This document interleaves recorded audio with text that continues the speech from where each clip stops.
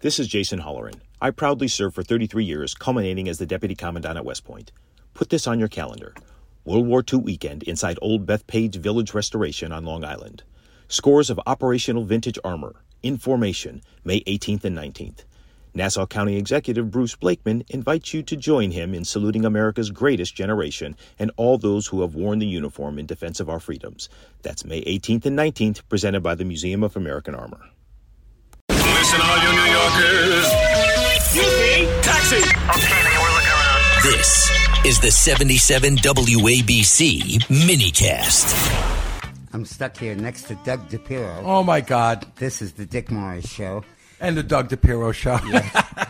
And we're sponsored by the Patriot Gold Group. We begin this show with a message for Nikki Haley, Vivek Ramaswamy, Ron DeSantis, Chris Christie, most of all Chris Christie. Okay, and this message is brought to you by my friend Roy Orbison. Your baby doesn't want you anymore. It's over.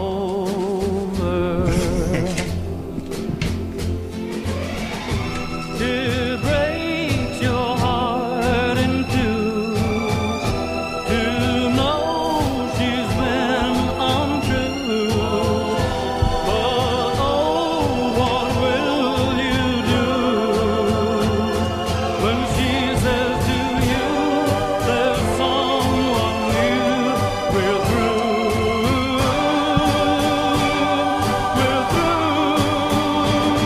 It's over. Yeah, folks, the race is over. This is going to be a quick knockout. This will be the political equivalent of a Mike Tyson bout. You really think that, huh, Dick? We're in the first couple of hours of the fight. The fight ends. First couple of minutes of the fight. So, in January, on January 15th, Iowa is going to vote, the first in the country. And in Iowa, Donald Trump is clinging to a 41-point lead. That's amazing. I'm sorry, 31 points. I got it wrong. 52 to 19.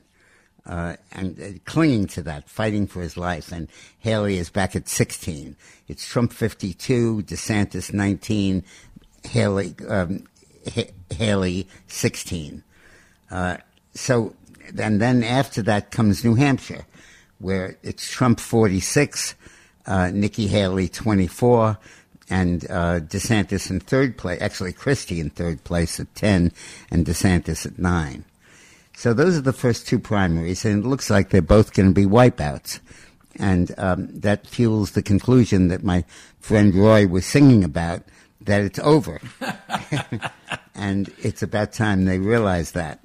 The reason, and it is very important that after these two primaries, these jokers drop out of this race and stop tying up the Republican Party with an internecine fight when we should be united in focusing our energies on the general election, getting rid of Biden. Yes. And it's nice to have an exercise in democracy, and we all tolerated it, and we were all nice and civil to everybody, but you know, come on. Enough is enough, guys. Enough is enough. Basta, basta. If you can't read the handwriting on the wall, at least read the handwriting on your butt. And the handwriting in the poll. Yeah, so come on, guys. Get out of it. Get rid of it. And nationally, Trump is at 63% of the vote. Haley is at 11%, and DeSantis is. So this isn't, as Yogi Berra said, a cliff dweller, or cliffhanger, and they just need to get with that. After the wipeout takes place in New Hampshire and Iowa, I think it's very important that we all unite and call on them to get out and to end this thing. And when is New Hampshire again? I'm sorry? The 23rd of January. Uh-huh. So, you know, they've had 2 years to make their case and to dump on Donald Trump and to attack him. And they've had lots and lots and lots of money to do that because Wall Street doesn't like Trump, and they've been bathing whoever is opposed to Trump in money. they used to say in boxing, the great white hope, who would beat the black champion. Yeah. Well, here we have the great white hope, the person who could beat Donald Trump. And one week it was DeSantis. Right. Then another week it was Vivek Ramaswamy, of all people. Then another week now it's Nikki Haley. Now it's basically nobody. Where is Nikki again with the numbers? You just said it a minute ago. Well, in New Hampshire, she's behind 52 to 16. Yeah, so in Iowa. In New Hampshire, she's behind 46 to 24. Yeah, so where's she going? And nationally, she's behind 63 to 11. Yeah, so. And she's going no place. Yeah, get out. She's just using up a lot of oxygen. Get out. Make me a sandwich on your way out. Yeah, exactly.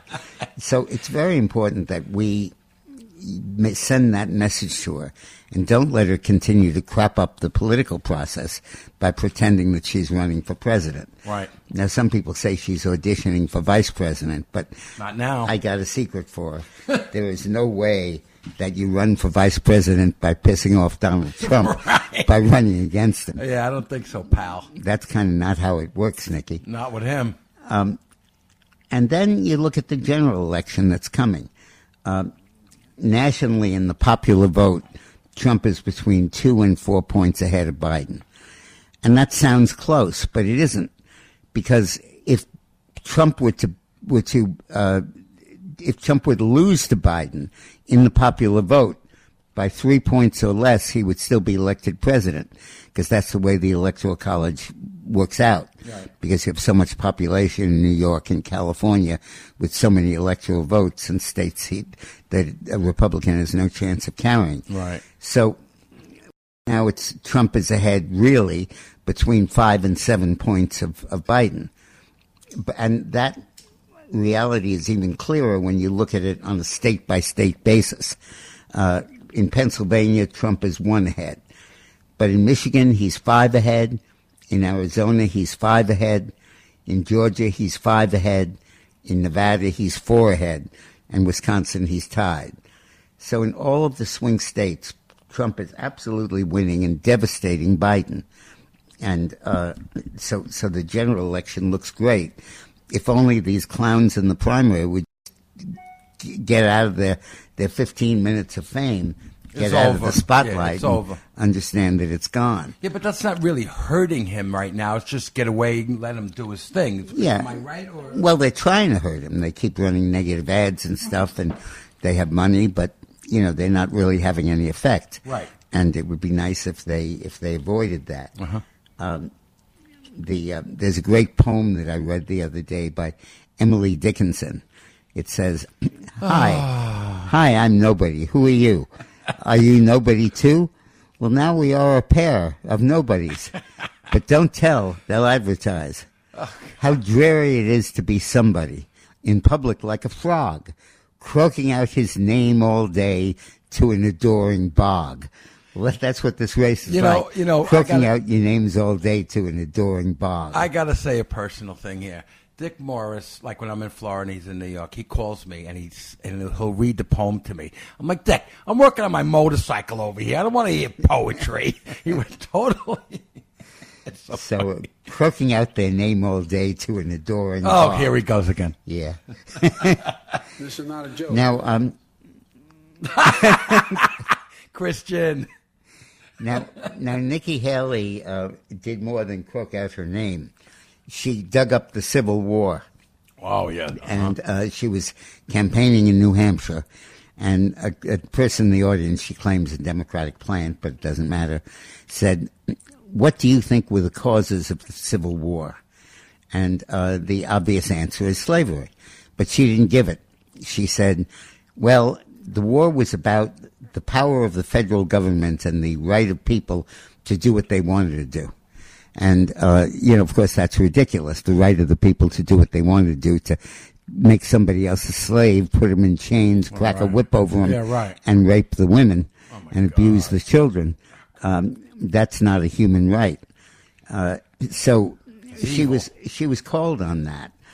And a lot of people said, she made a flub. She's not an experienced candidate. Well, there you go. Not ready for prime time. But that wasn't the real problem. in my work in history, I've focused on the period right after the Civil War and right after Reconstruction, when there was a moral and rhetorical battle going on between the North and the South to agree on what was the cause and the outcome of the Civil War. And the North said it was slavery. But slavery became less and less popular as the decades emerged.